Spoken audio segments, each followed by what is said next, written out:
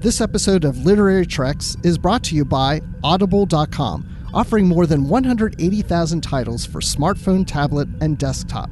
To get a free audiobook of your choice and to help Trek FM at the same time, visit audibletrial.com/trekfm. And also by Enterprise in Space, an international program of the nonprofit National Space Society. Find out how you can help science and education and become a virtual crew member aboard the NSS Enterprise Orbiter by visiting enterpriseinspace.org. And if you want to join the conversation and share your thoughts on this episode, join the Babel Conference, our listeners group on Facebook. Just type BABEL into the Facebook search field. We look forward to seeing you there. Hey everyone, I'm Rod Roddenberry, and you're listening to Trek FM.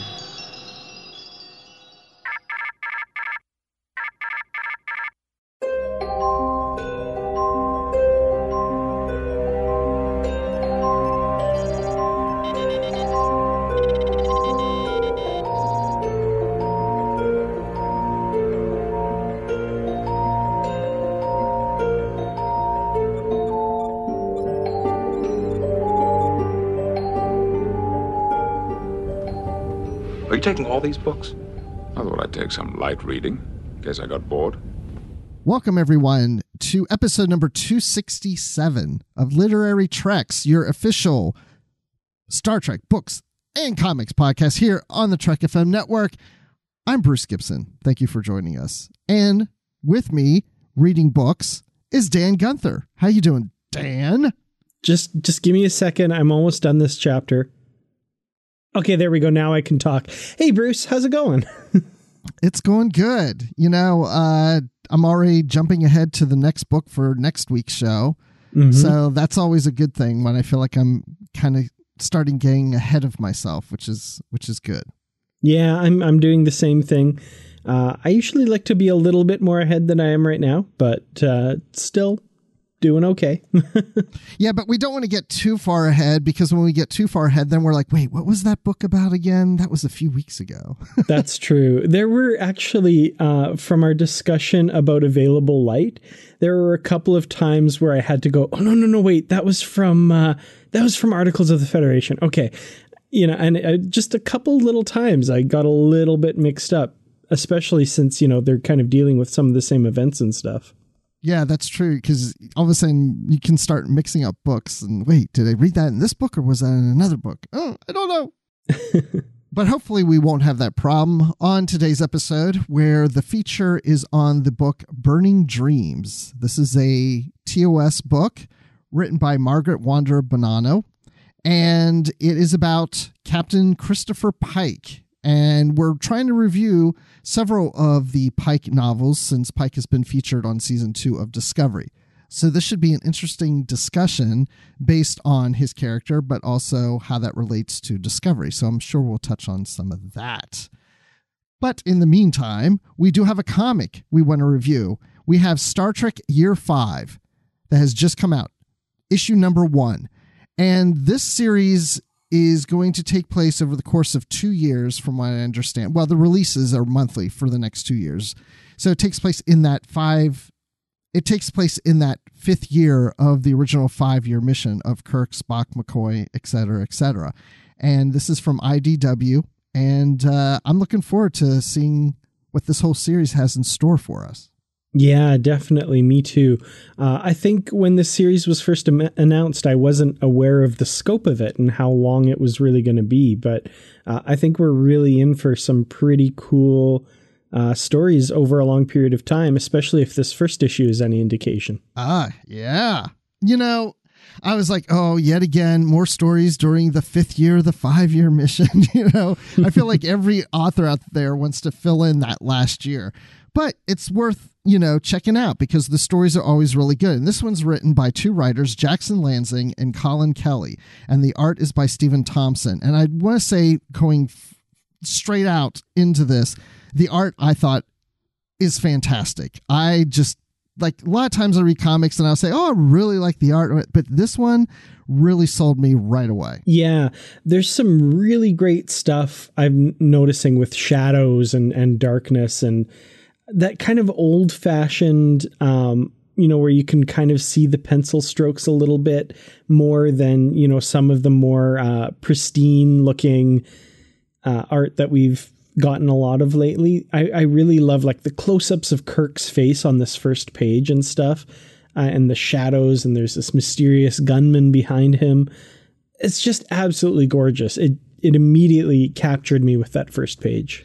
And I think it's different from other art that we've seen in some Star Trek comics. So that's what stood out to me too. It's like you said, those shadows and everything. So it was something a little different. Yeah, definitely. It's a totally different style than we've gotten in any of the other titles lately anyway. And so just so people know, we're just going to go through this first issue. And of course, if you haven't read it and you don't want to be spoiled, then go read it and come back because, we're going to touch on some things that might spoil little things here and there. But there's not anything big spoiler because this is really the first issue of multiple issues. So it's just starting to set up the story. And as Dan mentioned in the first page, we see that there's a gun being held to Kirk's head. Now, Kirk is sitting on the bridge in his command chair and he starts stating these are the voyages of the Starship Enterprise, its 5-year mission, and he's just stating that as the gun is in the back of his head, and the guy's like, or whoever this is, because we don't really see the person, just the shadow, "Are you ready now, Captain?" And he's like, "To boldly go where no man has gone." And then you go to the next page, and it says, "Before," and the before means now we're going to what happened before this incident. I like that transition. Yeah, it was a very clever little segue into that for sure, because you see that a lot in comics, right? Before, and then it, after the little preview, or we get a flashback, and that's exactly what they've done here, but also woven it into that opening monologue, which is really cool. Yeah, I really like that. So the Enterprise is near this hyper giant, is what they call it, and they're doing Operation Ouroboros, and essentially this energy in this hypergiant is going to explode at some point. And of course, even though there's some planets that are nearby that aren't inhabited, it's going to be big enough that it's going to cause extinction outside of, I guess, that solar system or whatever. I don't know. But anyway, it's going to be extreme, as Spock says. And so the Enterprise is there to help take care of it and basically suck this energy that comes from it, the gamma energy, and create this never-ending wormhole so that it's basically controlling the energy from this so it's not destroying the other planets. That's a very simplistic way of saying this, unless you have something to add to that, Dan. No, that pretty much sums it up. And it sounds very dangerous, and of course it is. But Spock echoes Kirk's words from the series and says, "I have no objections to this whatsoever. This is a Starfleet vessel. Risk is our business." I thought that was really great. Yes, I love that part too. And then we've got, they're doing the mission. They're successful at what they're doing. And then we go to a scene later where Kirk is looking out one of the viewports and Bones walks in with some drinks and it's like, "Hey, let's have a drink. This is my prescription for you." And Kirk says, "Admiral Kirk," to him. Mm-hmm. And McCoy's like, "Admiral Kirk? Well, congratulations. We should celebrate. But Bones, I don't want to go home." And so they have this whole conversation of how, he doesn't want to go home. And he talks about literature, how over the course of history that there were people who told stories or authors that didn't necessarily write them in books right away, but had to remember the stories until they were written and pass it on, and it became history, just repeating these stories. Just the same way Kirk always repeats Captain James T. Kirk of the USS Enterprise when he does his logs. And by repeating that, he feels like that will last throughout history. That's kind of the way I took that. Mm-hmm. Yeah, it's kind of, he's almost facing an identity crisis because he doesn't know who he is if he isn't Captain James T. Kirk of the USS Enterprise. And he doesn't want to be promoted. And this is something that we see play out in, the motion picture and the Wrath of Khan and all this sort of stuff. His place is on the bridge of the Enterprise. And he's really coming to terms with the fact that he does not want to leave there. And I think that's going to set the tone for this whole series, because this is, like we said, the final year of the 5-year mission. And we know at the end of that, he goes and becomes an admiral. So this is kind of this leading up to that. And he's not ready to face that and will never be ready, as we know.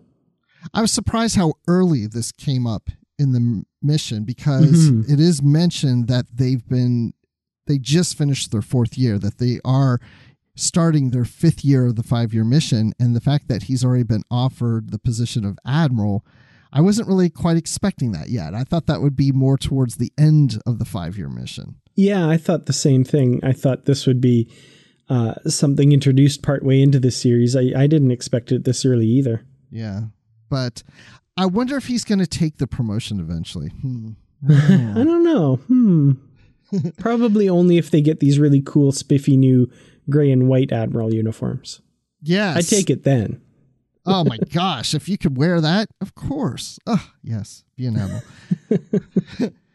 But then later on, we get a distress call from the Tholians, which I thought was interesting, that we brought the Tholians into this. And the rest of the story, about the last half of this issue, is them beaming down to this planet and finding that the Tholians are dead. Somebody had killed them, and they're speculating what could have happened. And one theory is, well, Tholians could have fought other Tholians. It could have been some like civil war or something between their own species.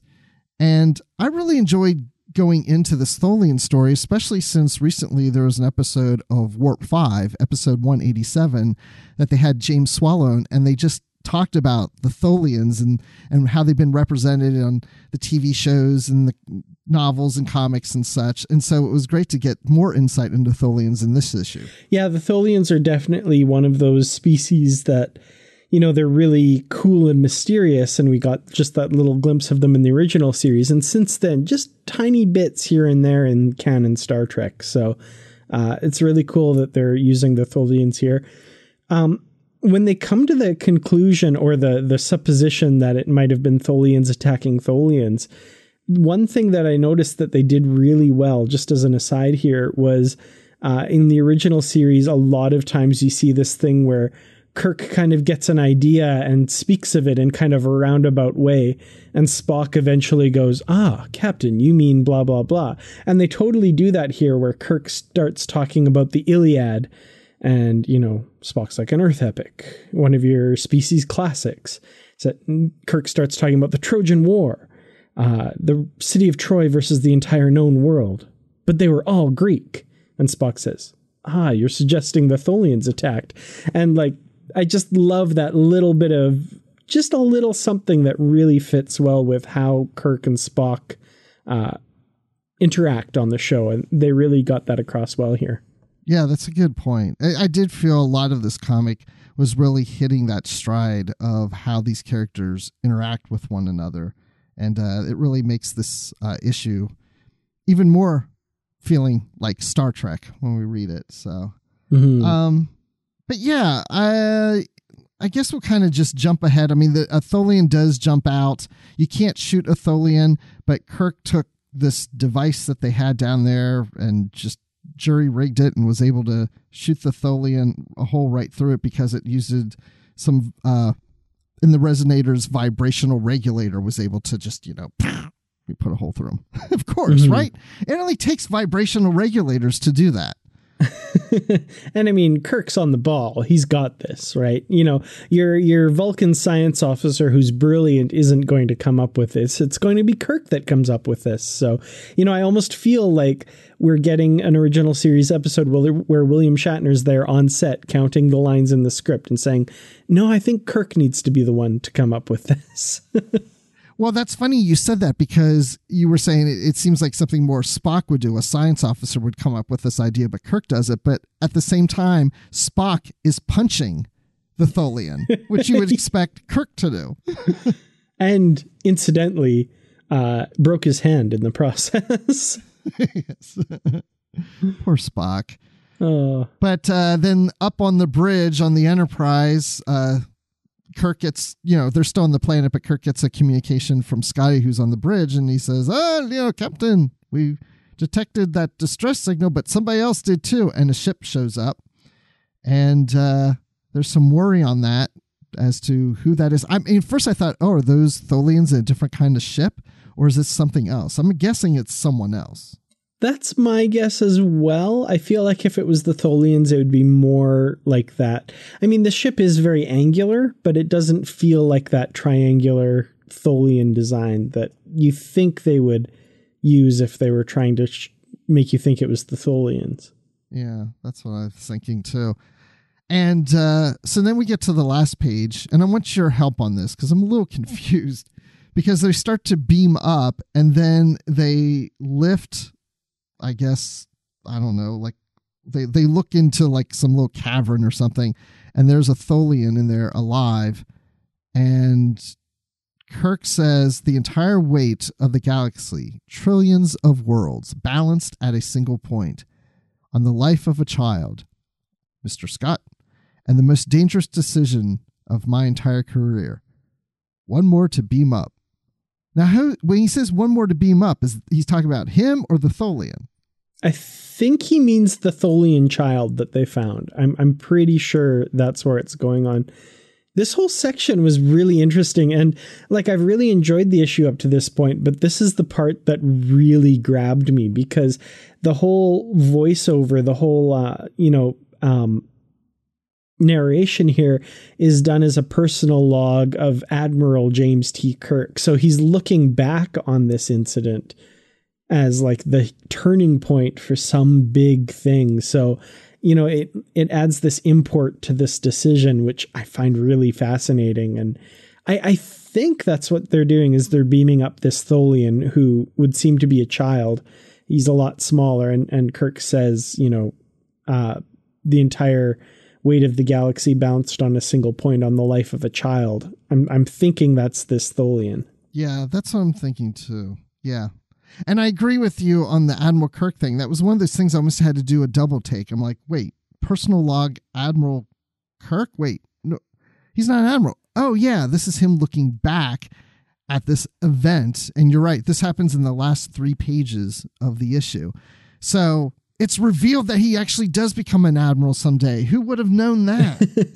It's a little odd because the story starts with a flashback from Kirk on the bridge, and he's still a captain then, obviously. But then it ends with a voice from even further in the future reminiscing on these events. So it could be a little confusing exactly, where the narration is coming from. But yeah, I think that's what they're going for. Yeah, I think so too. So I'm really looking forward to the next issue. There's a preview of the cover in here that shows a Tholian, big and prominent on the cover right over Spock, Kirk, and McCoy, with the web kind of ingrained into that image. So yeah, I think this is really exciting. Mm-hmm. Yeah, I have to say I'm much more into this issue than I thought I would be. So it's off to a really great start, and it's really grabbed me with this issue for sure. It's a Tholian grab. They've got me in their web, absolutely. Well, let's go ahead and take a look back at Literary Treks episode number 265, and that episode was called The Music of Big Pink. So let's look at the post for this episode and see what our listeners were saying about that episode. Now, that episode was about Articles of the Federation, and we had author Keith R.A. DeCandido on to discuss it. So the first post we have in here is from Justin Ozer, and he says, great interview with Keith DeCandido. Also, thank you for asking my question about the SCE two-parter Invincible, which I absolutely love. Keith had some great insights about that story. Yeah, it's kind of good to kind of sneak another thing in there when you have an author on and not just talk about the book that he's on talking about, but let's see what other things are out there. Definitely, yeah. And I like that Justin asked that question because it's definitely a little bit more on the obscure end of some of the Star Trek stuff. So it's very cool. In that episode, we also talked about Aaron Harvey having a new book coming out soon, The Official Guide to the Star Trek The Animated Series. And Aaron says, "Thanks, guys. I literally just turned the book in this week, so sorry for the radio silence. Between work, improv classes, and writing/designing the book, I haven't had much time for anything else." So, I got to say, I'm really excited to get my hands on this book because there hasn't been one for the animated series before. And it's clear that Aaron Harvey's been putting a lot of work into it. So definitely excited to check that out. And I'm really excited that he's taking improv classes because I love doing improv. So then Brandon Harbeck says, "This was a great episode.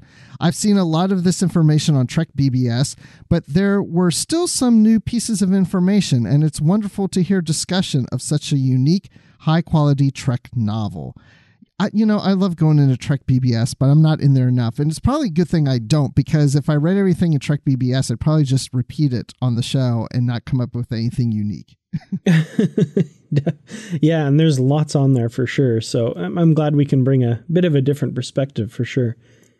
Casey Pettit says, "It's sad that Crad," that kind of rhymes, and Crad, K-R-A-D, Keith R.A. DeCandido. "It's sad that Crad hasn't been able to write any further Trek novels. He has a great spirit about it, and I'm glad he's been able to continue writing in other universes, including some original fiction." I absolutely agree. It's good that, he's been writing other stuff, but darn it, I think I'm as broken up about him not writing Star Trek as he is, because we've read some really great Keith DeCandido novels in the last few episodes, and I would love to see him back at it again.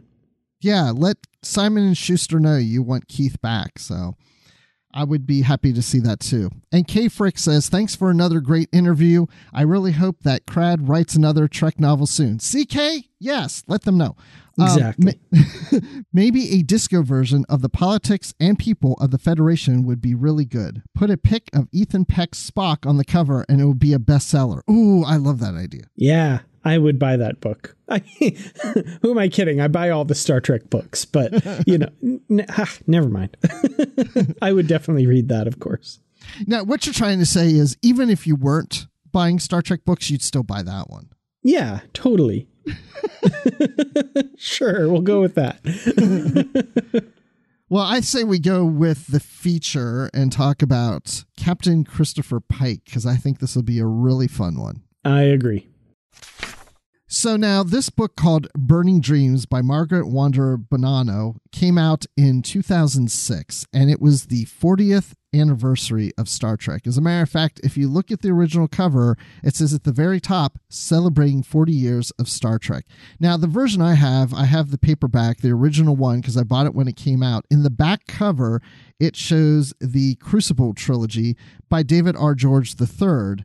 And I really love that trilogy because one book focuses on McCoy, the next one focuses on Spock, the next one focuses on Kirk.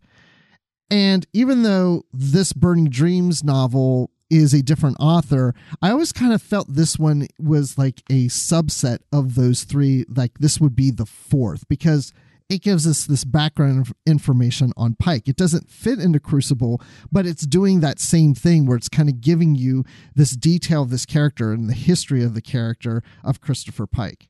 Yeah, definitely. It, if nothing else, it was at the time the definitive Pike novel. And I think it really still is because, it talks about his life from his early years as a young boy all the way up until, the accident that put him in the wheelchair. And then even beyond that, his time on Talos 4 and how that all ends up. So yeah, this is definitely, the life story of Pike. You could almost do this as one of those books by David A. Goodman, the autobiography of Fleet Captain Christopher Pike, the story of one of Starfleet's noblest legends or something like that. Yeah, you're right. They would fit into something like that too. So it is like a biography in a sense of Christopher Pike. And we wanted to touch on this among other Christopher Pike novels because of his recent appearance on Star Trek Discovery. So let's go ahead and kind of get into the book. It starts off with Spock in 2320, And I don't remember exactly what happens at this point, but I think he gets this message, or he's being called to from the Talosians to return to Talos 4. So, but then we go into the story Christopher Pike in his early years as a kid. And I think he's about 9 or 10 years old by this point. And we see that he's being raised by his mother. He doesn't have a father. It's just his mother who's raising him. And her name is Willa McKinney's, not Pike, McKinney's, which I thought was interesting. And we see at this point that she just has recently married Heston Prescott. And Heston is now Chris's stepfather, and they're traveling to a new colony world, this frontier world of Elysium, where Heston is going to practice terraforming, and he's going to harness a volcano, and he's using this technology that he calls the Gizmo that wants to control flooding and earthquakes. He's just all about like weather control and earth control and all these things, and he almost becomes like too obsessed with it. I mean, first it starts off, it seems very natural, but then all of a sudden there's like this obsession that starts to come up with Heston about trying to fix the planet. And even though there's earthquakes and certain things happening where their house is on a fault line, the Federation is sending a starship to come and basically take them away or help fix the problem or move them somewhere else. And he's just determined to fix it himself before they get there. So that being said, what did you think at this point, Dan? I'm enjoying it at this point. I'm liking the conceit of telling the story in flashbacks, because basically what we're getting is kind of this story is being told at this point by Pike to Vina after he's arrived on Talos 4, and we're getting the story of his first love, as he says, and turns out to be this horse. And I'm really enjoying seeing life through his eyes. And, you know, the story really holds true to the idea of it being from the perspective of the kid, because as anyone who's, you know, been a kid, which is everyone knows, there's certain things you know and certain things you don't know. And you see things from that perspective that when you're an adult and you later look back on it, you're like, oh, that's what that meant. That's what was going on and all this sort of stuff. So I really enjoyed that perspective. And, you know, his stepfather, Heston, you really come to know as, you know, this kind of father figure who seems like a very good influence. You know, he asks, you know, says to Christopher, you don't have to call me dad, but, you know, when you're ready, you can, that kind of thing. Yeah, it seems like that things are really good. Things are cool here at the beginning. Yeah, it seems very good. But then gradually, as the story goes on, you see, like you said, this obsession he has and this hubris, this belief that he can control things that are obviously well out of his control. And even when he's given, you know, the helping hand, he doesn't take it. He's, you know, I can do this myself. And, you know, even going so far as to putting Chris in danger when he's helping him do this work and this sort of thing. So, you know, because this part of the story is from the perspective of the kid too, you trust this person and you're kind of going along with it. And it gets far beyond that point. Well, you know, before you realize it's gone that far, it's all of a sudden like to the nth degree. It was a little odd to me because I thought he had a good relationship with Heston at the beginning, which he, for the most part, did. And by the way, I was picturing a young Charleston Heston as Heston because of the name Heston. And, you know, as the story progressed, I wasn't really quite sure why Heston changed, why he was so obsessed. Now, he always could have been this way, and both Chris and the readers don't know this of his character. But I started to dislike the character over time, where in the beginning I liked him. And then I was feeling bad for Chris Pike, who's not Pike at this point. But, you know, it's just, and his mother. I mean, she married this man. And I kept thinking, well, what happened to his biological father? And, you know, this whole situation is just, it gets to a point where as Chris is getting older, he's getting a little more strong, I guess, because he's standing up to Heston and he's starting to realize that Heston isn't doing right. And so he starts to get more of a backbone to him and standing up to him and like, no, I'm leaving. you're messing this up. I'm not staying for this. I'm going away. I'm heading off back home. I'm not going to help you with this. And so I just kept thinking, like, what was this situation like to make him into the man he became, that he's able to recognize what is right and wrong and stand up for it? Yeah, I definitely get that for sure. And, you know, I feel like I might be off base here, but I feel like we've all kind of had that situation where you're helping your parents or your dad or something like that. And, you know, they're getting like irrational about something, like, you know, I don't know, the tractor's not starting or whatever. And they start getting a little angry and maybe, you know, throw a tool or something like that. And, you know, it kind of scares you as a kid. But generally, and at least in my case, that was just like oh, he got angry, but, you know, he's not completely off his rocker. And in this case, it goes beyond that. Like, you can totally see that, you know, he's endangering Chris's life and all this stuff. And yeah, I really think that some of that was very formative to Chris, that he was able to see that for what it was and realize what is right and what is wrong, and kind of form that basis for his morality and ethics going forward, if that makes sense. Yeah, it totally makes sense to me. And before we move forward with that, one thing I want to touch on when we're talking about controlling the environment, as they came to this colony world, there was this group of people called the New Worlders, and they kind of remind me of the Amish, where, you know, the Amish don't use modern day technologies. They use, you know, some of them don't have electricity and such.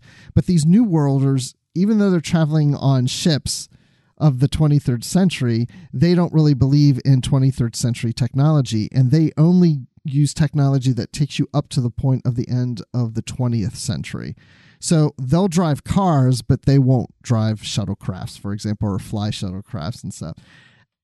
And at first I thought it was interesting, and there was a relationship that Chris had with this girl that was a New Worlder, and then, you know, that kind of dissolved, and then it came back again. And there was a whole dynamic between Chris and the New Worlders and Heston and the New Worlders, and then I just felt like it just kind of petered out. Like, it didn't seem to go anywhere for me. Mm-hmm. Yeah, I was kind of trying to think of what the New Worlders represented in the book, and like what they, and you know, I think it's, you know, partially the forces that are arrayed against, you know, Chris's stepfather here and that sort of thing. But also, you know, what this young girl that, you know, he kind of takes a liking to, was it Silk? Was that her name? Yeah, Silk. Mm-hmm. Right. And, you know, they talk a little bit about his first love and that sort of thing. And you can tell there's a little bit of chemistry between them, and she's interested in his world. And, you know, he's not really all that interested in her world because, you know, to him, the New Worlders are kind of crazy with their view of the universe. But at the same time, she kind of brings just a different perspective to him. And, you know, I was kind of trying to think of how we see Pike portrayed.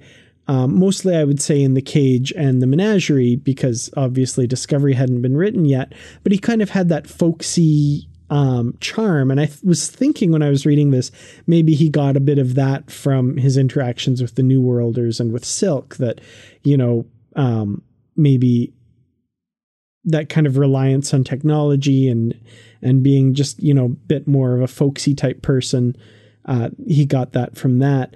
And then if you want to bring Discovery into that, I think you really see that in Discovery. I think he gets that from other places, as we learn later in the book about, you know, him living on Earth and that sort of stuff too. But, you know, early on I was thinking, oh, maybe that's kind of where this comes in, although we don't really see that play out in the book. Yeah, it just, I guess I just was really missing the point of the New Worlders as the story went along. And I like what you're saying about his character, and maybe that's, you know, the influence of them is how he's got more folksy or whatever.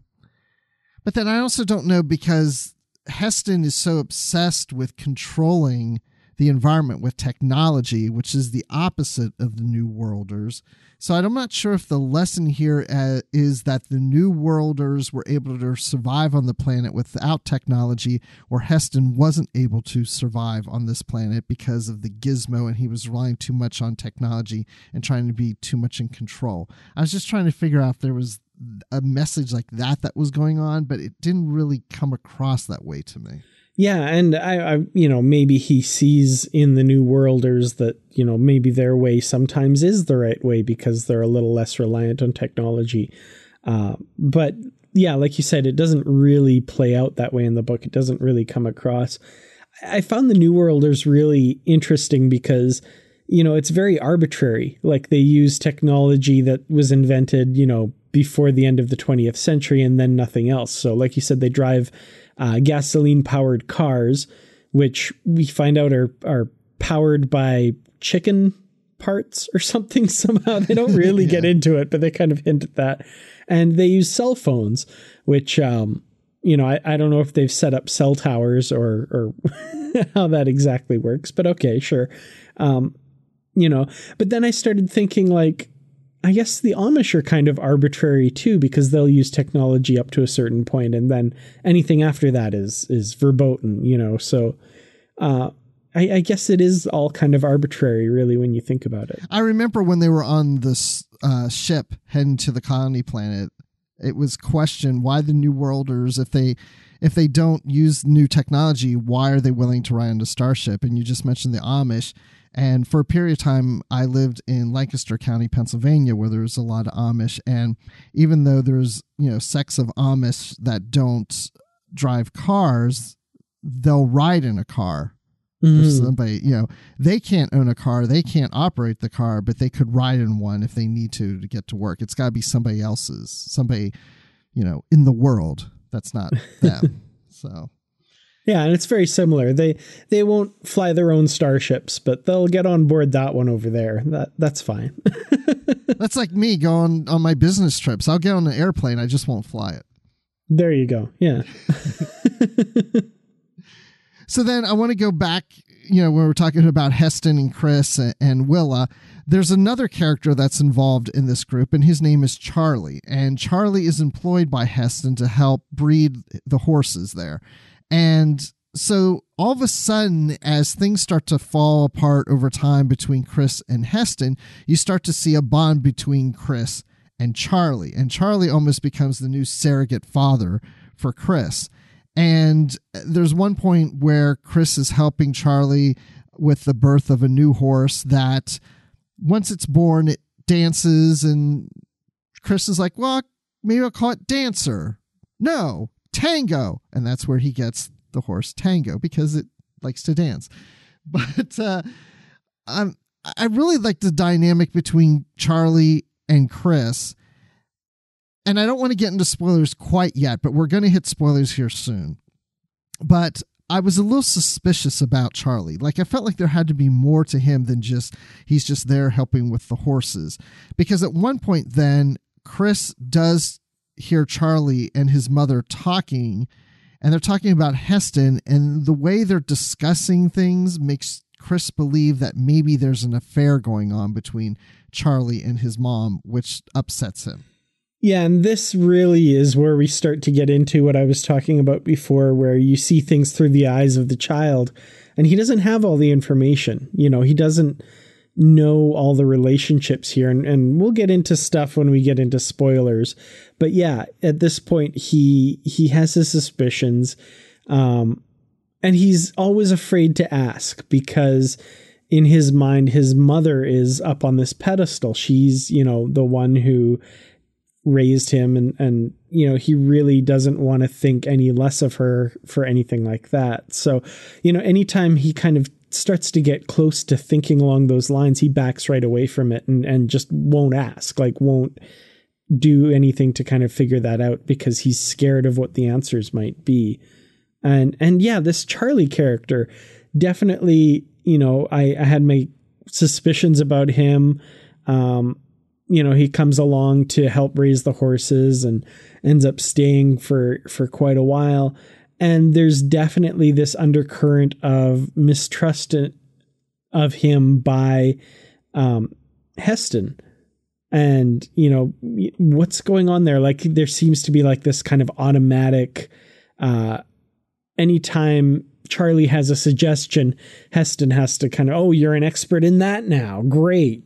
You know, he's obviously threatened by him somehow. Yeah, which I couldn't really think why he kept him around to begin with. Like, why did he really need Charlie? Because he even said at one point that, you know, the horses weren't that important to him. That's what Heston was saying. But he's got Charlie there dealing with the horses.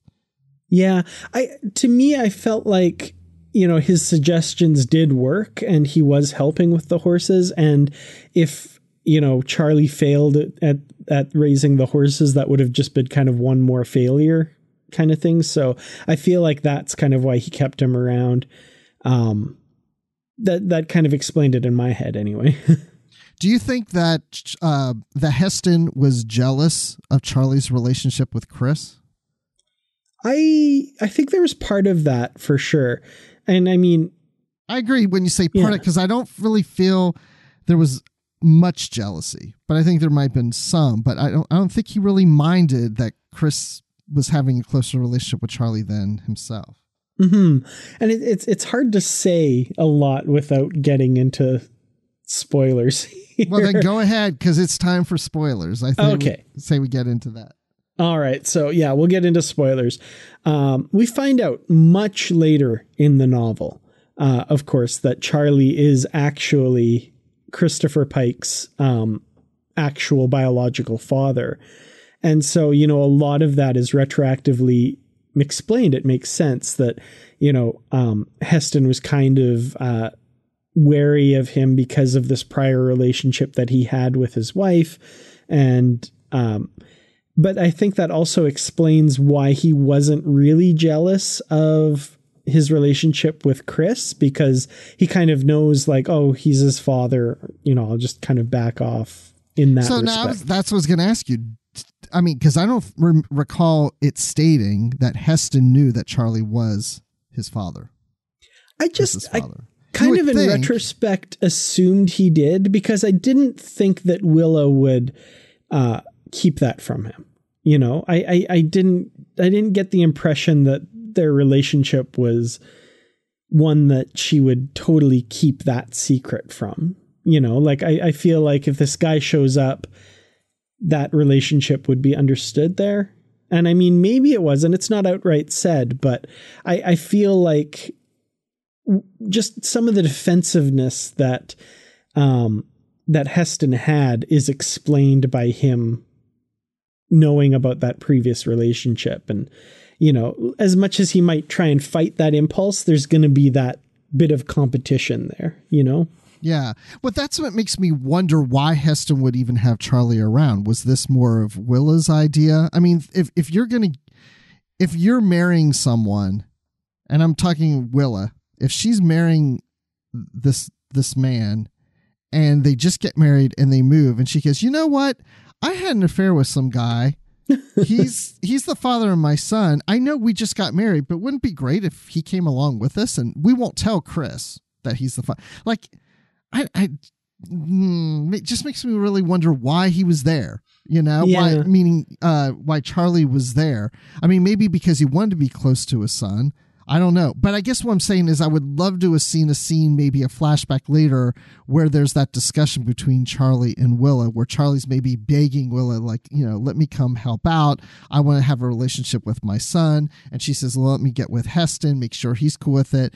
And then for some reason discuss why they don't want Chris to know. Because why not let Chris know that Charlie is his biological father?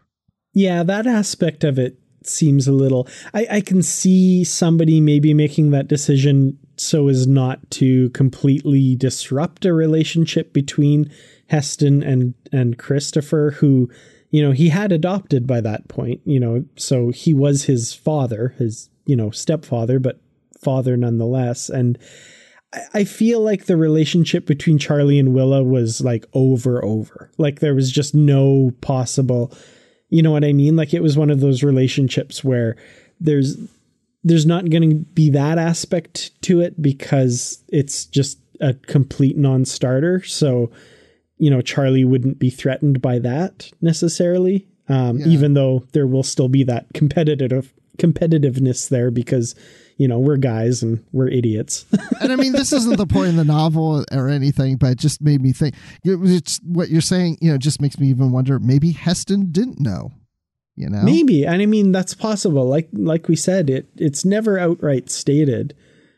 Maybe he didn't know. I'm really questioning Willa then, if that's the case. If Willa didn't have a very close relationship with Charlie and it was just kind of a thing that was over and it's not just friends. And then, Heston is hiring Charlie. She's like, oh, well, not that there's anything going on. There's nothing to worry about. I don't want to ruffle any feathers. I don't want to get Heston all up. I don't know. I don't want to get too into that, but that's kind of what I'm thinking. To me, that would be the kind of thing, though, like if Heston found that out after the fact, like now I'm angry. Right. So now they're on Dr. Phil talking about it. Yeah, exactly. The 23rd century version of Maury or something like that. So now that we just said that spoilers are out, so to add to that, then there's this fire that erupts. And because of this certain grass that is there, it really catches fire. Now, the buildings that they live in are fireproof, but I guess because there was all this grass and weeds or whatever around the buildings, it was enough to then actually catch the buildings on fire. And we see that Chris he's near the barn or whatever with Charlie. He sees his mother at the house and she's like, don't come near me, whatever. And she dies in the fire and Heston dies then in the fire. And so now it's just Charlie and Chris. And so they leave the planet together to go back to Earth and they take Tango with them. And then, as you had mentioned earlier, Heston adopted Chris through his marriage with Willa, but now we have Charlie. He decides to adopt Chris. And Charlie's last name is Pike. So now Chris gets the name of Pike. Now, I can't remember if this was before or after. I think this was before Chris finds out that Charlie's his actual biological father. Oh, yeah. It's way before because Chris is an adult. He's already been in Starfleet before he finds out, which to me, that blows my mind. The fact that they're keeping this secret. And that comes up, Hobelia, who is Charlie's wife, is why don't you tell him? He's going to be more mad the longer you wait. And he's like, yeah, when the time's right, kind of thing. And yeah, Chris Pike is understandably very angry when he finds out. And I'm kind of surprised that Chris would take the Pike name. I mean, even though Charlie adopts him, his mother died. And he's going to go, well, now that you adopted me, I'm going to drop the name I've had all my life from my mom, even though she's dead, and just go with yours. I don't know. I'm just kind of surprised that he wouldn't just keep the McKinney's name because in honor of his mother who died. But whatever.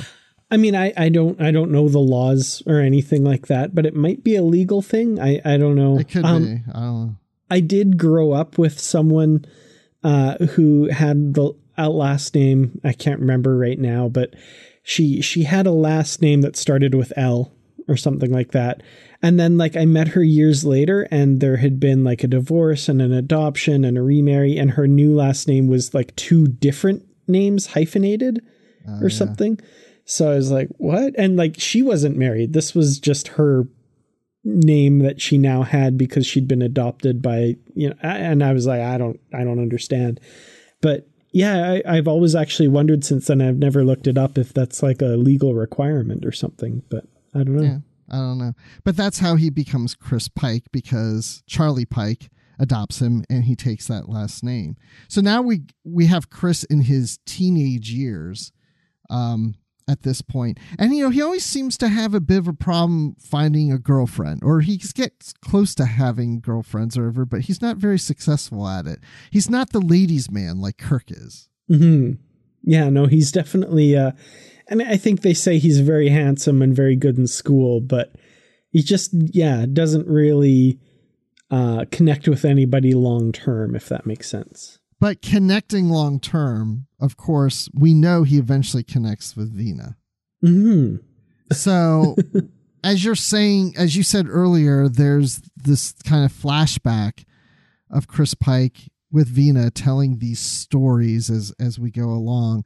And one thing about this, and as the book title suggests, Burning Dreams, fire is an element that keeps coming up again and again in this book and throughout Pike's life. As a matter of fact, early in the book, very early in the book, when on the ship heading to the colony, as Chris is seeing these visions of his past life and telling the story to Vina, and the Telosians are looking into his mind and pulling these things out, there's a scene where a horse then catches on fire on the ship. And Pike's like, no, that didn't happen. And he's kind of questioning why that vision, why fire enters into the equation.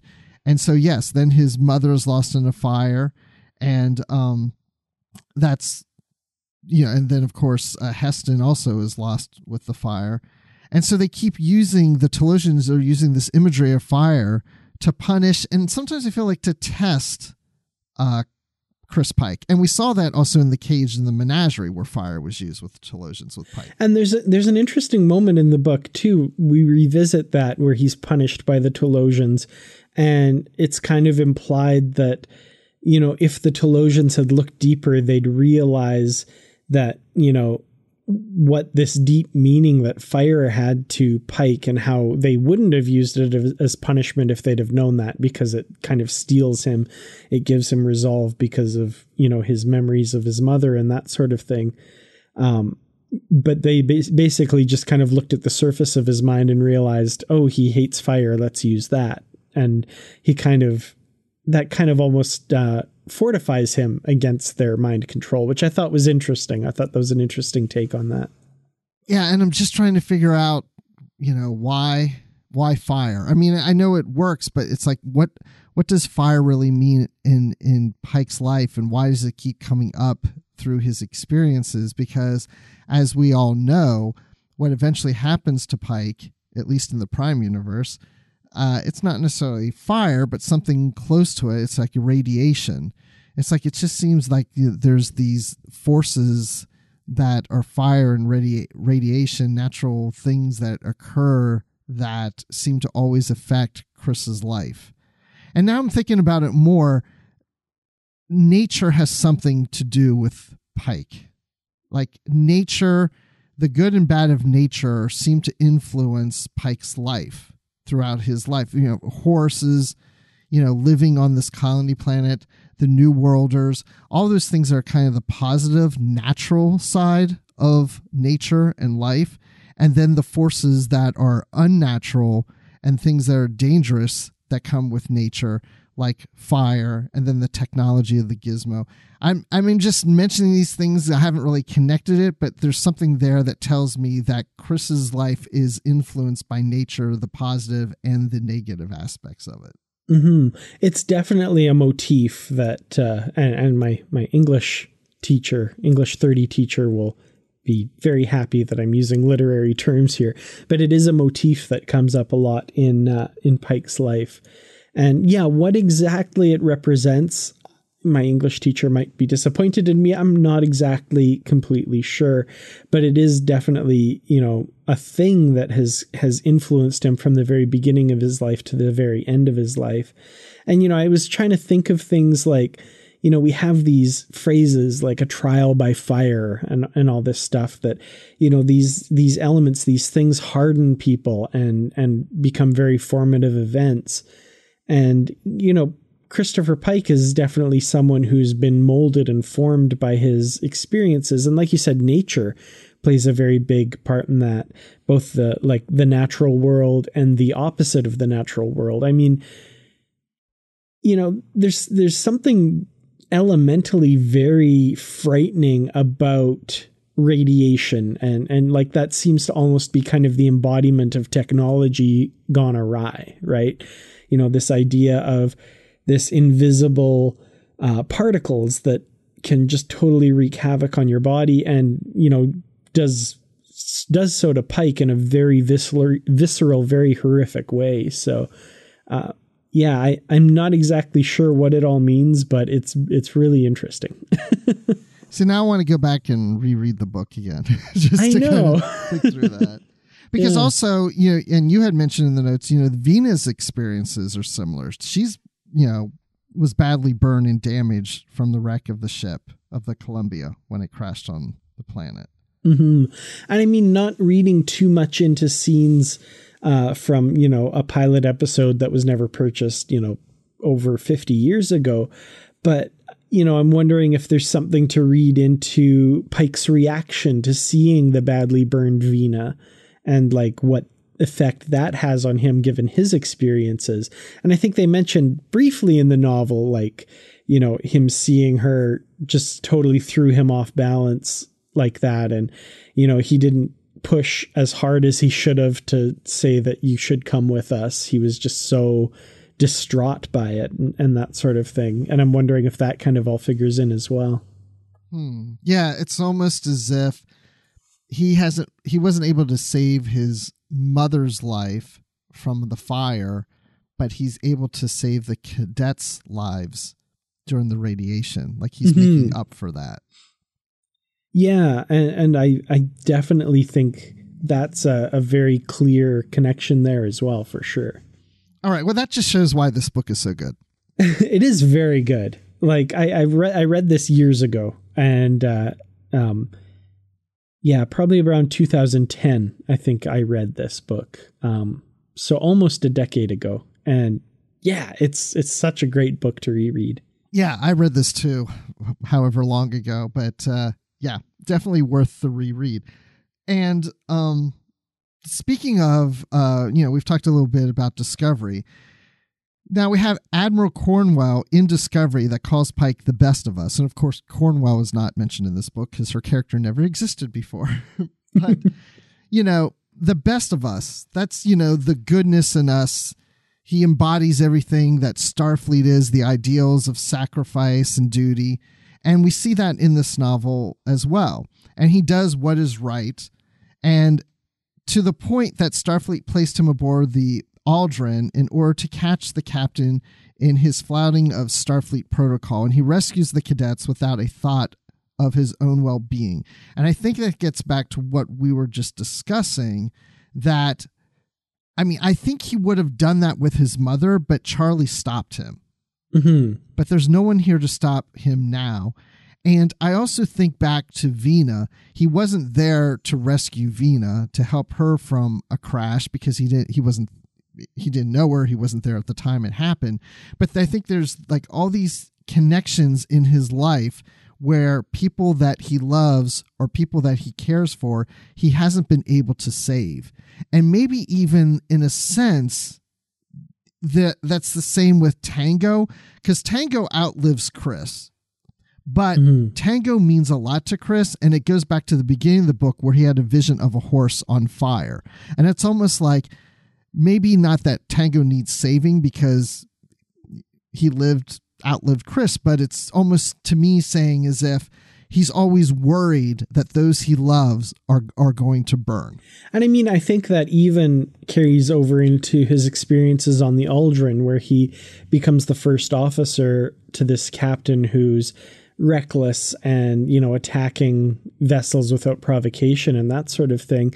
He says basically like, yeah, my career is going to be over. I could be court-martialed and found guilty, but I have to stop this. Like, I have to save this crew, and I have to, keep the captain from killing those lives over there needlessly, who may be innocent lives. He has this sense of self-sacrifice and duty, and Starfleet recognizes that in him. And we find out that's why he was put on that ship, was because they had suspicions about the captain and stuff. So, this is definitely a thing that characterizes the kind of person he is. And that's something that it's very cool that the limited bit of this character that we get in The Cage and repurposed for the Menagerie, both Margaret Wander Bonanno and I think the writers of Discovery glommed onto this fact of Pike, where in Discovery he says, Starfleet is about, duty and honor, and we don't leave anybody behind. I give my life for you, you give your life for me. Like, this is just such a huge part of his character. And, you know, where they get that from, of course, is that he went in and saved those cadets at the expense of his own quality of life. And that's something very meaningful and very moving about that kind of character. So it makes sense that, you know, all of the people that have gone on to craft more of his story have kind of taken that and expanded upon it and said, this is the defining trait of this person. The word sacrifice keeps coming up, and I think that does seem to be not just a characteristic of Pike, but also of all the captains, Star Trek captains of the popular series and stuff that we watch and we read about. But to me, I'm also thinking from this book that sacrifice is the underlying line of Pike. Like, he's always about sacrificing himself for others. And just like you're talking about the Aldrin and the captain that he was dealing with, you know, it's like Pike realizes that he has to keep sacrificing himself to save lives. He's all about saving others by his own sacrifice. And I think that's the thing that really defines who Pike is based on this novel. So yeah, I like that. So going back to what you're saying with Discovery and different writers and such. So how does Pike in this novel compare to the Pike that we've seen in Discovery, Dan? I think quite well. I mean, there's the surface details, and you can pick apart all the little things because, of course, this novel is non-canon. So the writers of Discovery were under no obligation to read it and take stuff out of it. So in Discovery, we learn that his father taught science and comparative religion. And we don't see that in this book, of course, because, you know, they're two totally different stories. But if you go beneath the surface, I think they're very similar. The one thing I would say is I think the Pike that we got in Discovery had kind of learned to enjoy life a little bit more than the Pike we see in this novel. Yes. Yeah, there's definitely that. And because of that, you know, I kind of tended to see Jeffrey Hunter a little bit more at times, but then at other times I was able to kind of bring in Anson Mount in my head and was like, oh, okay, because at this point, as weird as it is to say, we've seen way more of Anson Mount's Pike than we have of any other Christopher Pike. So, you know, that influence was definitely there.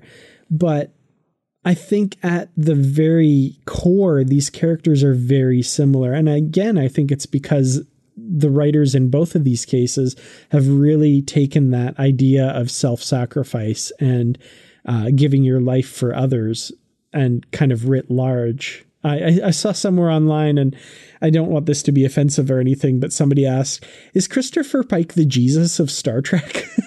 And I mean, you know, that's a very common theme in stories is the self-sacrifice of Jesus Christ, right? And like that idea is used in a lot of different stories in a lot of different ways. You know, you watch a bunch of TV shows and read a lot of books, that imagery is really there because it's something that resonates for a lot of people reading and watching these things. So, you know, I think, you know, I maybe wouldn't go that far because I don't want to offend anybody, but it's an interesting question to ask. I think those comparisons are definitely there. Yeah, I'm glad you mentioned the comparison, how Pike is depicted in this novel compared to Discovery. I think it is very close and very similar, but I did feel that this Pike in the novel was a little more stern, a little more, had a little more misery, you know, and there was talk a lot of time about not being able to find love and not really having really successful relationships for the most part. And yeah, the one on Discovery seemed a little more, you know, relaxed and more, you know, accepting life and enjoying it a little more than this one. But I mean, it's such a fine line, you know, I mean, we're kind of talking more of a serious character story in this than what we were getting with Pike for most of those episodes of Discovery. But I love the fact that, we've been talking about sacrifice, and through the Valley of Shadows, that episode of Discovery, it was the sacrifice that Pike made when he saw his future and he knew his fate, but he still decided to move forward. Again, all these captains, they make their sacrifices, but it really seems to be that that's the thing that is propelling Pike, is just sacrificing himself for others. And I think the Pike character works well in other written materials. As you mentioned, when this book was written, there wasn't much out there about Pike, but the author does put in the back of the book some influences and some call-outs to other novels that Pike was featured in, like Legacy and The Rift and Vulcan's Glory, which we've reviewed, and Where Sea Meets Sky. She does mention that she did not take into consideration the comic series Star Trek The Early Voyages comics. She did not include that. But it's not that she was necessarily pulling directly from these stories, but they had some influence, and some of the character depiction of Pike came from that. And I like to think that, as I was talking earlier about Through the Valley of Shadows, when he sees his fate, of course, this book doesn't know that he knows his fate. Mm-hmm. And I kept thinking, well, let's just pretend that that event really did happen and this book doesn't address it. And I thought, well, maybe because when he touches the time crystals, he knows his fate, but over a period of time, short period of time, that vision of his future starts to fade from memory. So by the time the event happens, he doesn't recall seeing that future because it faded from his memory. That's my headcanon through this book. That's cool. I kind of like that. Interestingly, though, I think you can still read it with him knowing, because I don't know, he's still that kind of person. And in fact, the book actually says this. And my fiance didn't read the novel, but she did watch Discovery over the past season. And I had to read this little section to her, and I don't have it right in front of me or the page number at the moment. But the book basically said, it was asking, like, if Pike had known that going in there would result in this, would he have done it anyway? And the answer is absolutely yes, because that's the kind of man that Pike was. And I just love that, because that's basically what the show said as well. That's what Discovery said, is Pike does know that this is going to happen, and he will do it anyway. He will go and rescue those cadets. And not because, touching a time crystal has locked it in, but because by doing that, he has guaranteed that fate for himself. He made that choice. He made it then, and he'll make it again in the future. And I just that gave me goosebumps, because oh my gosh, you're doing so that to me right now, Dan. It was so cool. And even Nikki was saying, wow, that's so good, Oh my gosh. I have to go back and reread that part now. Oh man, yeah, that's saying so much. Oh my gosh. Another aspect of this book, though, as you were just saying about, that kind of alludes to the fact that, yeah, even if he does know, he would still make the sacrifice. Even though he knows the outcome, he would still do it. One thing that has played through this book, even though there's some time jumping in a sense, it's not a time jump novel or anything, but, he's doing some flashbacks while he's telling these stories to Vina. But in these flashbacks, and even when he's on Talos 4, he's always questioning if his reality is real, or are the Talosians creating this image? Is this all, in his head? Is it imagination? Are they influencing him to believe that what he's seeing and experiences actually happened, or is it all a dream? Back again to the title of the book, Burning Dreams. It's not just his dreams of, these situations were burning, but, are all the events in his life just a dream? Yeah. And I mean, it's a compelling question, and it's one that always gets asked when you get these kind of scenarios where, people are imagining things or stuck in an illusion or something like that. I really liked Spock's kind of answers, like, no, that doesn't make any sense. Why, first of all, the amount of mental energy needed to do that to the entire crew of the Enterprise is, astronomical, and they wouldn't be able to do it. And secondly, why would they do that? And Pike's like, oh, yeah, good point. But at the time, I was like, what if it's just Pike? What if you're all not real, Spock? Right. Like, what about that? But and that's what Pike is questioning a lot. Yeah, in his exactly. experiences. And I feel like if they really wanted to completely reboot Star Trek and just wipe it all away, like all of Star Trek from The Cage has just been in Pike's mind. You know, then they start a new Star Trek series by, you know, the Enterprise rescuing Pike or something. It's like, boy, that was a close one. So for those of you that don't really care for Discovery and think it doesn't fit into Star Trek, well, it's because it's a dream that Pike is having. There you go. Problem solved. That's why things look different, because, you know, dreams don't always match exactly how things look in reality. Yeah, exactly. Well, another thing I wanted to touch on real quick is the character of Vina. We haven't really given her enough credit. We do get backstory on Vina in this book, to the point that she, and help me remember this, but I know she wanted to be a dancer, or she was a dancer for a while, and she was at university or something and had an affair or was dating one of her professors, which is actually one of the old guys we see on Talos 4 in The Cage. Yeah, the guy we see in The Cage is like an artificially aged version of this professor that she had been involved with.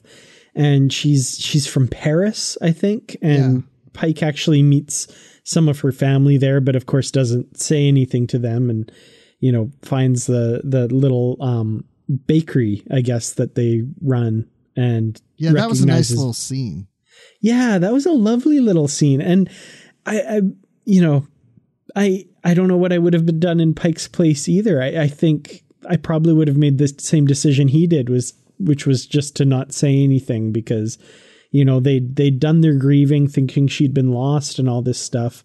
And, you know, what more would that have done? I don't know. That was a really interesting scene, and one that I keep thinking about even after having finished the book. Yeah, because he doesn't want to tell them.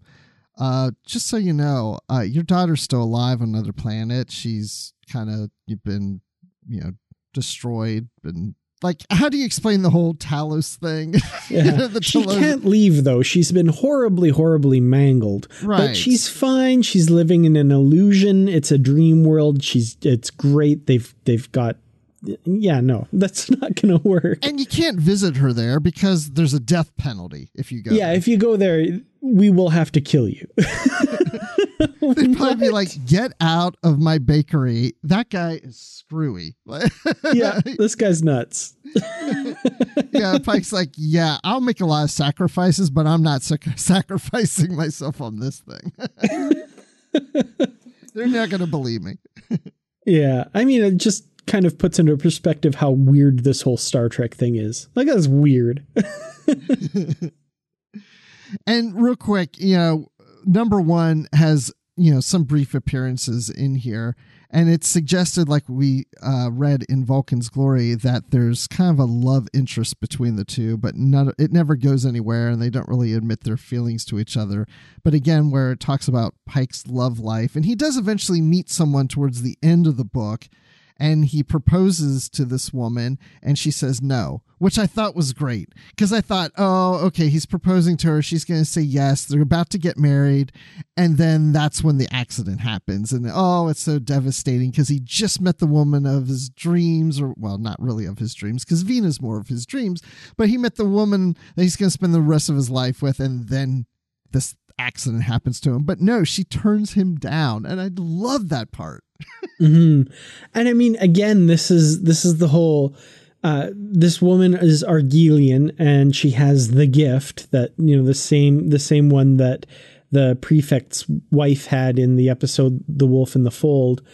And, you know, she basically kind of gets premonitions and doesn't necessarily see the future, but sees patterns and how things are going to unfold.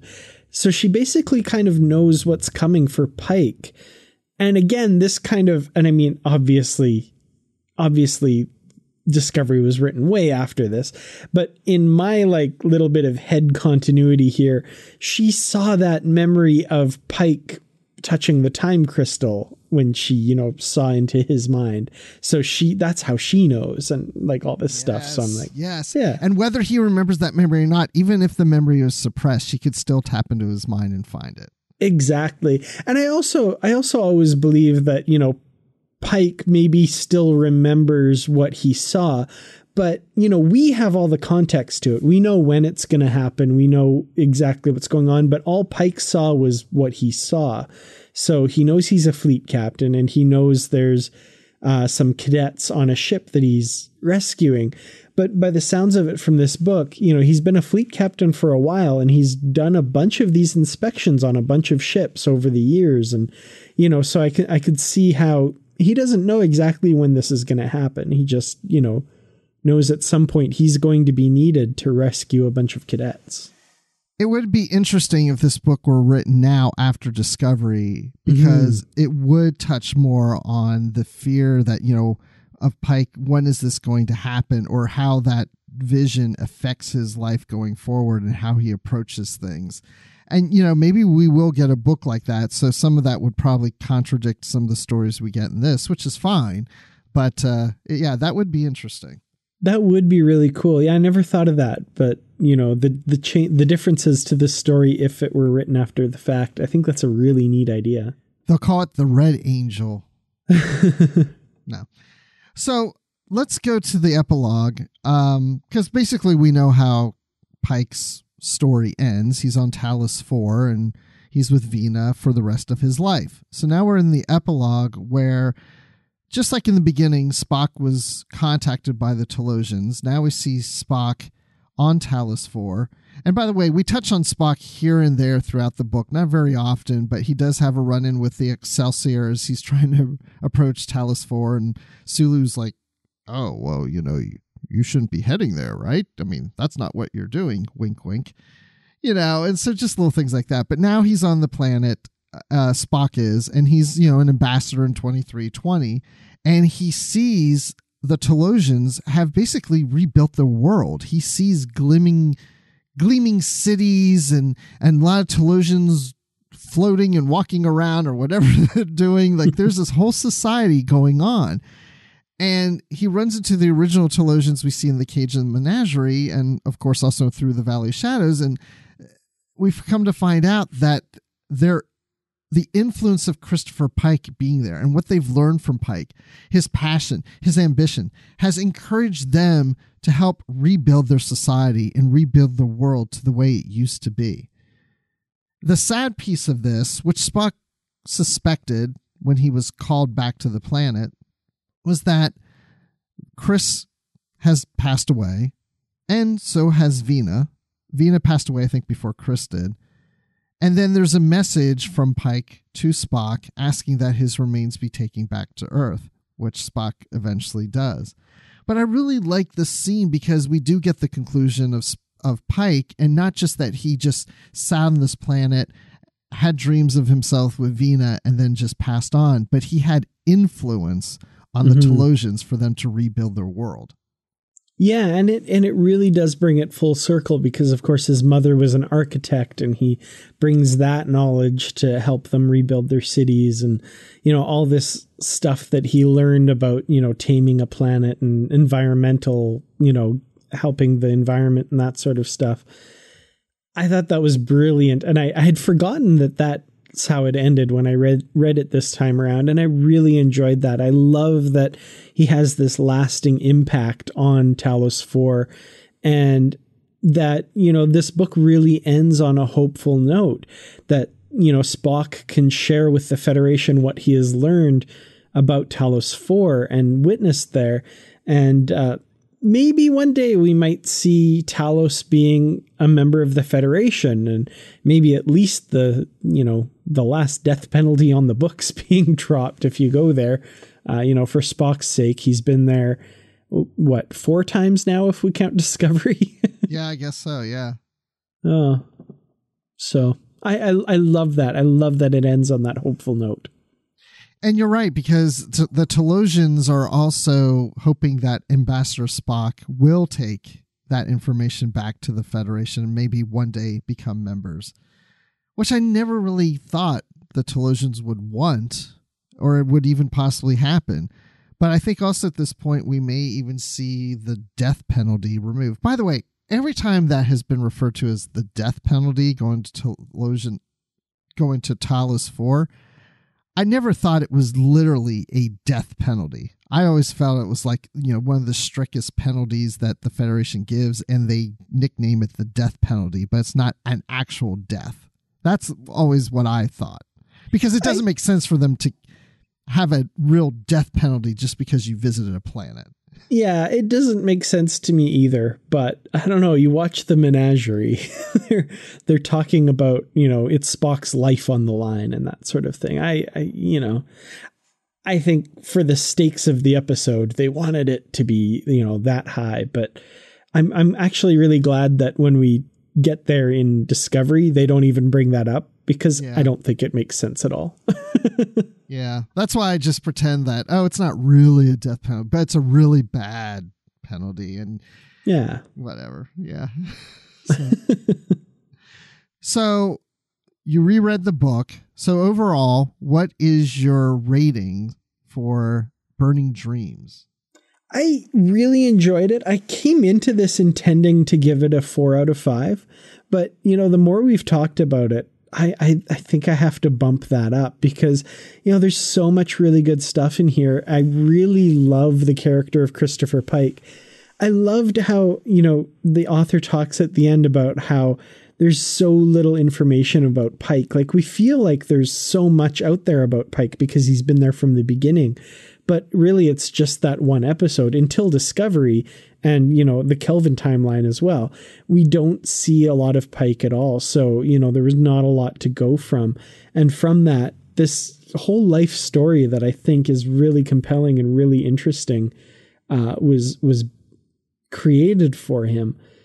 So, yeah, I think I have to give this one 5 out of 5 of those little jelly plants that give off a certain color when there's going to be an earthquake, because those are pretty cool. I want those. Yeah, I like those too.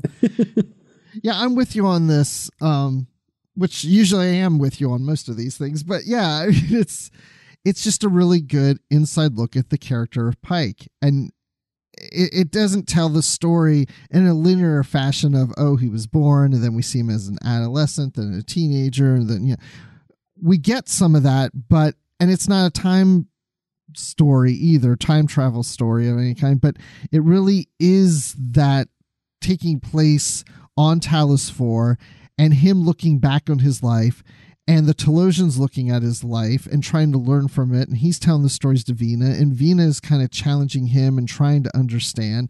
And I think there was times where Chris is even questioning if he's even getting aspects of his life in his memory of it correct. And so we're taken on this journey along with him and looking back at his life and what influenced him and what sacrifices he made and brought him to this endpoint in his career and now in his life and starting anew on Talos 4. While at the same time, the donut around this is Spock in the future, the ambassador who is missing his captain, his friend from all these years, and know that he's on this planet, and gets this call to come back and realizes that Chris may and more likely has passed on. And then we see the outcome of the influence he had. So yeah, there's so much to this. I would give this, 4.5 gizmos that are trying to save the planet. Nice. That's a really good rating. Well, I think we've definitely both agreed that this is one of the top-notch Star Trek novels to feature Captain Pike that we've read so far, although we've only read 2 so far. I think there's a few more to come, or at least one more to come in the future. Yeah, there's at least one more. I think there's a couple more that are coming, actually, but there's even more out there than I think some people know. I mean, there's some books that it doesn't focus totally on Pike, but there's some books out there that there are some stories of Pike within the book, maybe like a framing story or flashback or whatever. I just know that there's a few out there, but we'll touch on the ones that are more prominently Pike stories. And the early Voyages comics, I don't think we'll get to those because there's, several issues, but I don't know. We'll figure out a way maybe to work those in someday. I really want to revisit those comics because I think that would be really cool. I do remember really enjoying them. I do have to say there is one thing that the author brought over from those comics in this, and that's the chief engineer of the Enterprise at this time. Chief Engineer moves with burning grace, which yes. I think he's just the coolest character in the comics. So that was really cool. By the way, I don't know if we've said this on the show before, or maybe we did in the last episode, but I'm going to bring it up again if we did. But Una is now canon for number 1. I don't know if we mentioned that last time, but it's appropriate to say it now too. Yeah, I can't remember if we mentioned that or not, but Pike does refer to her as Una in that final episode of season 2 of Discovery. Yeah, which was awesome, which I didn't catch. You had to point it out to me. I was like, oh my gosh, that's what I always wanted. I thought, I'd be fine if it didn't happen, but I was going to be giddy if it did, and I was giddy when it did. So, but anyway, it's not giddiness that we're talking about here just on Trek FM. There's other things, So here's a quick look at some of the other things you may have missed elsewhere on Trek FM. Previously on Trek.fm, Earl Grey. But I don't know, like that one, as I was looking through the examples, I was like, that's pretty badass to just take that risk. And I think Riker's taken it back. He's like, you're going to kill Deanna? No, don't do that. But I think she convinces him, like, this is the way we have to do it. So I don't know. What do you think? Wow, that was not even on my radar. Well, of course it's killing Troy. Know, yeah. Literary Treks. It always frustrated me because on screen we saw in depth the Klingon government, the Bajoran government, the Cardassian government, to a lesser extent the Romulan government. We almost never saw the Federation government. We three times we saw a president. Once we saw the council. The council was mentioned any number of times, but we never really saw it. Warp 5. I thought it was cool when he hits it. And it's like knocking on a door. So did they install like a wooden neck for him or something? Right. It doesn't make any sense. You know what? I leave that up to, I guess people had less knowledge of biology overall, the general public in 1939. So, whatever. We got to file that under, we just got to go with it, and we'll file that under our neck canon. Yeah, right. Exactly. Melodic Treks. Star Trek 3 was Christopher Lloyd's crew, and I mean his impact on that culture and race of Klingons and the rest of the franchise is still being felt. And to me, he's my second favorite Star Trek movie villain. Right, Khan would obviously be first, and then Krug is number 2 after that for me. Not the whale probe? Is the whale probe just misunderstood? And that's what else is happening on Trek.fm. Check out all these shows and join the conversation about your favorite corner of the Star Trek universe and beyond, and you'll find us wherever you get your podcasts. If you're an Apple user, be sure to hit the subscribe button in Apple Podcasts on iPhone, iPad, or Apple TV, or the desktop iTunes app to get the latest episodes as soon as they're published. And please leave us a star rating and written review. We'd really appreciate that. If you're not an Apple user, we've got you covered as well. You can find our shows on Google Play Music, Stitcher, TuneIn, Spreaker, SoundCloud, Windows Phone, YouTube, in most third-party apps. And you can stream and download the MP3 file from our website or grab the RSS link there as well. And if you'd like to help us keep all of our shows coming to you each and every week, you can become a patron on the network through Patreon. Visit patreon.com/TrekFM. That's patreon.com/TrekFM to get all the details. Perks include early access to episodes, exclusive content, producer credits, and more, available through our special patrons website, Patron Zone. It requires a great deal of money to produce, host, and distribute these shows each month, and we really appreciate any support you can give us and hope you'll join the team. Again, you'll find all the details at patreon.com/TrekFM. We'd love to hear your thoughts on today's show, and there are many ways for you to share those thoughts with us. The best place to join in the larger conversation is the Babel Conference. That's our listeners group on Facebook. Just type Babel, that's Babel, into the search field on Facebook, and it should come right up. If you'd like to send us an email, you can use the form on our website at trek.fm/contact. Choose to send to a show and select Literary Treks, and that'll come right to us. You can also find the network on Twitter, we're at TrekFM, and on Facebook at facebook.com/TrekFM.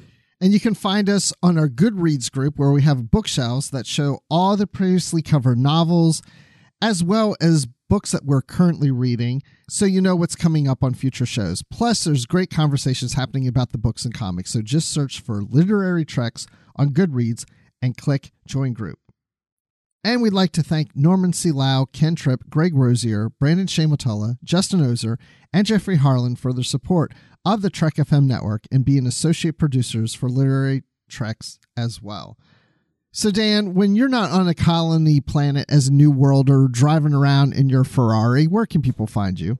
Well, I certainly will not be talking on my cell phone whilst doing that, because you should not do that and drive at the same time, New Worlders.